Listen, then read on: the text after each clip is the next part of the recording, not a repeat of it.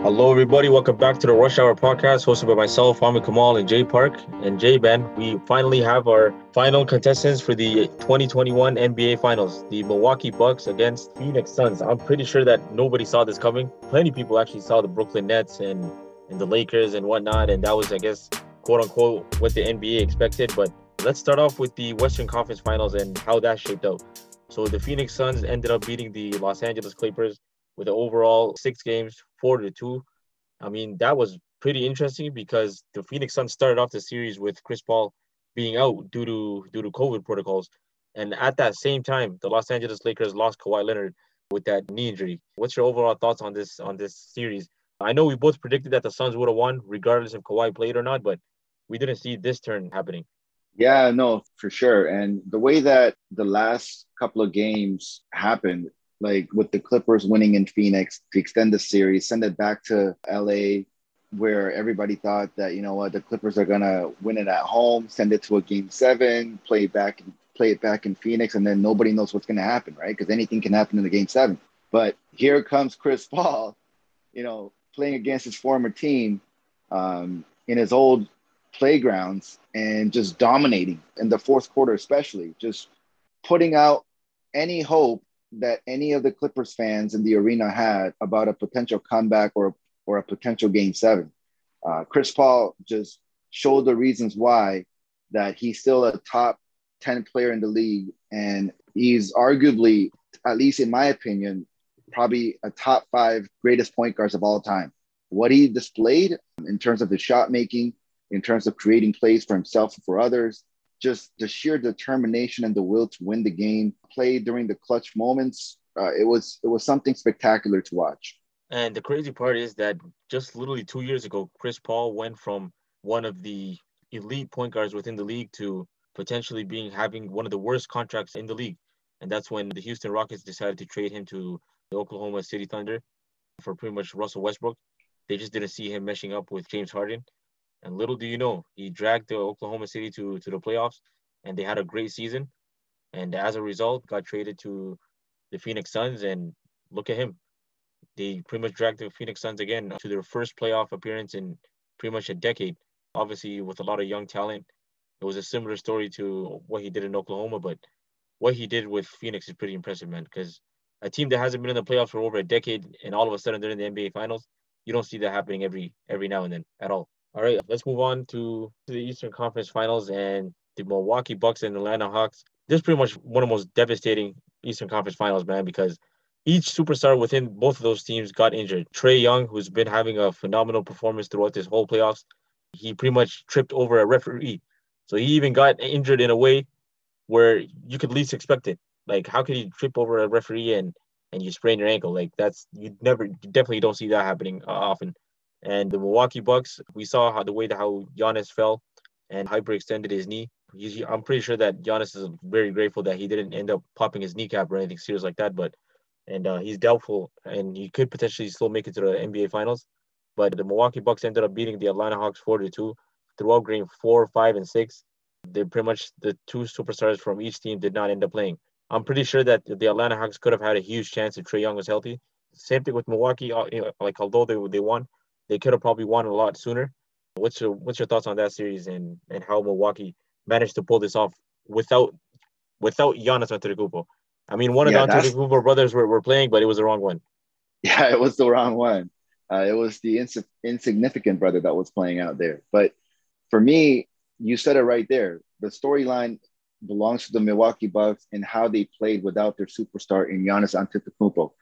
Just playing without the Greek Freak and still being able to win, especially on the road in a hostile environment, that speaks volumes of the team's depth. Obviously, granted that the Hawks aren't as formidable of a team without Trey Young either, but to see Chris Middleton step up, Brooke Lopez step up, Drew Holiday step up, all Bobby of them playing Portis, with, Bobby yeah, Bobby Portis, man, you Portis, gotta right? give him some love. Crazy Bobby, right? Crazy Eyes Bobby.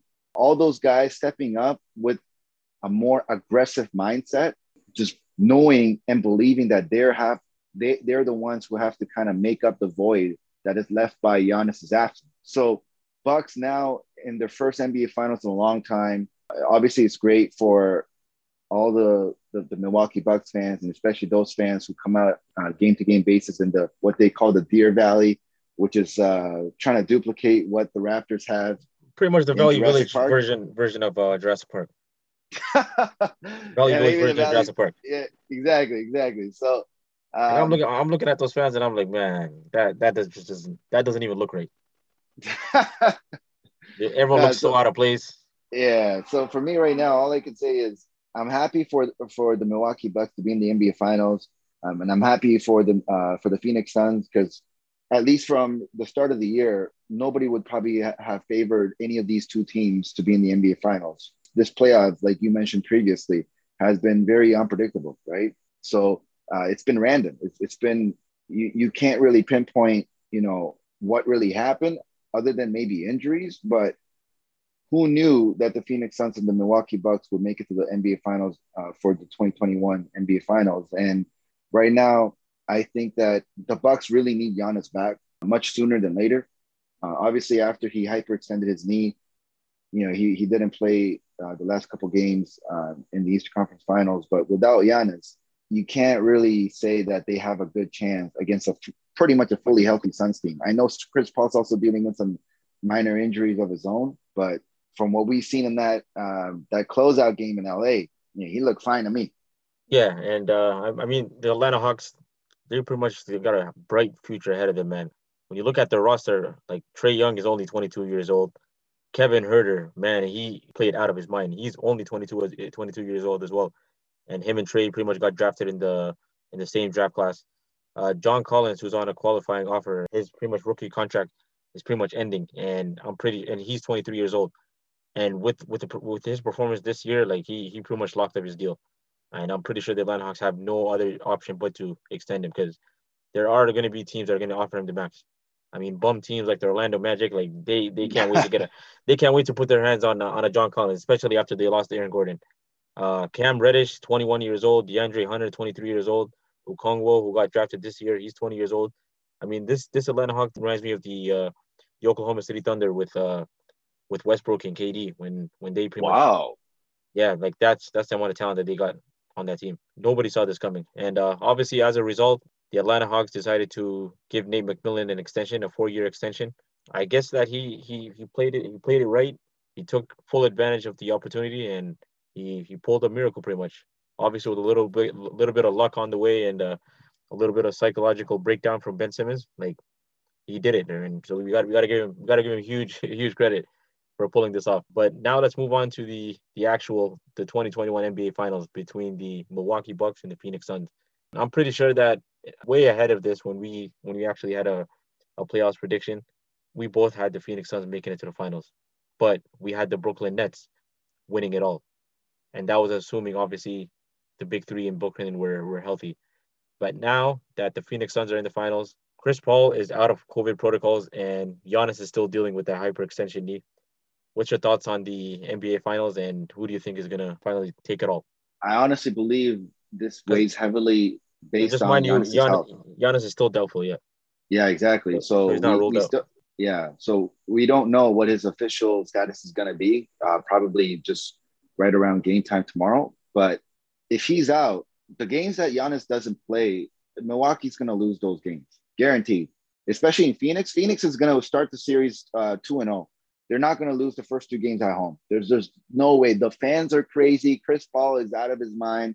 Devin Booker is firmly believing in himself that he's meant to be at this stage. He's meant to be in the NBA Finals. That he's meant to be following the footsteps of his role model and idol in the late great Kobe Bryant. He's gonna try to step up and do his thing.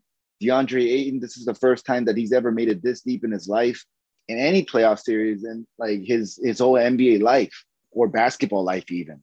So and you got great role players like Jay Crowder, Dario Saric, Mikal Bridges, Campaign. There's all these guys who are stepping up at the right time, and the Suns just have way too much momentum right now. And the Bucks, yeah, granted that they snuck past the Atlanta Hawks without Giannis in the last couple of games, but this is a different ball game now. This is a different level of competition. The Suns, you can't think that the Suns are going to screw up and give you the game. The Suns don't really make mistakes. So you're going to have to earn your wins and beat them. and you need all your talent and all your depth to give yourself the best chance. And without your superstar, your two-time MVP, your defensive player of the year, I don't know if that's going to be possible. So for me, the edge would go to the Suns, and I will say that this is all wrapped up within 6 games max. So that's regardless if Giannis plays or not. Regardless if Giannis plays or not. Yeah, I think I'm definitely going to lean towards that. But I was actually thinking that I was going to make an assumption that they would probably take it to 7, just based off the fact that assuming that Giannis comes back in either game 2 or 3, because Giannis is not. If Giannis, even if he's on the court playing injured, he's really an effective player. He's not a player like Trae Young where he needs his ankles and he relies on his quickness. All he has to do is just pretty much grab the ball and just drive. Like I'm pretty sure that shouldn't be too much. It might affect him when he's jumping high. He doesn't want to put too much pressure on that kneecap. But other than that, I do agree with you. I think the Phoenix Suns pretty much got this. I believe that that team is a lot more deeper than the Milwaukee Bucks. I mean, they got players that are playing out of nowhere. A player like Cam Payne, man, he went from being Russell Westbrook's dance partner to being a journeyman playing in multiple teams on minimum deals to going to China pretty much and coming back and getting an opportunity with the Phoenix Suns, and he took full advantage of it. We saw the way that he played without Chris Paul. When Chris Paul was out due to COVID, he pretty much Yep. played a huge impact role on that team. And man, I think the Phoenix Suns definitely got this one. Yeah, I mean, their window, their best chance, and probably their only chance to win the chip, probably within the next 5 years, is this year and is right now. I mean, this was the playoffs riddled with injuries. If we just quickly look at who they had to face from the beginning, think about it. They played the Lakers without AD, right? Now, even if AD played and he was, relatively healthy, the Suns could have still won that series, but there's still a lot of people who would say that the Lakers fully healthy probably would have been favored in that matchup. But then we move on to the next series. They played against an injured Nuggets team without Jamal Murray, right? You and I both agreed that if Murray was playing, Nuggets with the reigning MVP of the year in Jokic and the blossoming young star in Michael Porter Jr., plus Jamal Murray, I mean, we're looking at that Nuggets would have probably won against the Phoenix Suns in that matchup. But then next round, they play against the Clippers team without Kawhi. Now, with Kawhi, it would have definitely been a more interesting series. And I think that Clippers would have a slight edge in potentially winning. But the Suns, what happened was with each progressive series from round 1 to round 2 to round 3, they gained so much more confidence, so much more momentum. All the role players were stepping up in the right moments. Chris Paul was getting healthier. Devin Booker had his games where he really controlled the game and dictated the flow of the game and made sure that he did his thing with his shot making ability. Everything panned out. Like, to me, this is how the Warriors won their first championship with Steph Curry before KD got there. This is kind of reminiscent of how Kawhi Leonard led the Toronto Raptors to their first ever championship in franchise history. It's just things kind of just work out this way. And so now it's all but written that the Phoenix Suns have everything played out for them to win the chip. Milwaukee, as much as I would love to see Giannis win his first championship, he's still young. He's still in his mid-20s. Like, the guy still has a lot of time left. Like Chris Paul's touching 40. I mean, he's already balding. So, I mean, I don't know how many more State Farm commercials that he has left in it. So before he's all, done and going to retire from the NBA, I believe that Chris Paul, to cement his legacy and be in the conversation of the top 5 greatest point guards of all time, he needs this championship. And I think if Devin Booker and DeAndre wins one as well, that'll be huge for their confidence moving forward, because, it's one thing to say that you're a good player without a championship. But if you're a good player with a championship, that's to me, a great player with a championship ring means more than a great player with a regular season MVP. I guarantee you that Charles Barkley would swap out his MVP for a finals NBA championship ring. No doubt. Like, great players, you can ask Karl Malone, you can ask anybody who are great players that won MVPs, they'll swap that out for an NBA finals ring.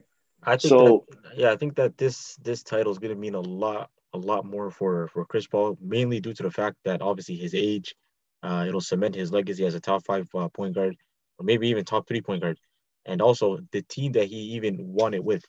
So winning it with the Phoenix Suns is going to mean a lot more than winning it with a team like the LA Lakers or teams, like the Golden State Warriors or teams with, with numerous titles. It's going to be the first title for the Phoenix Suns.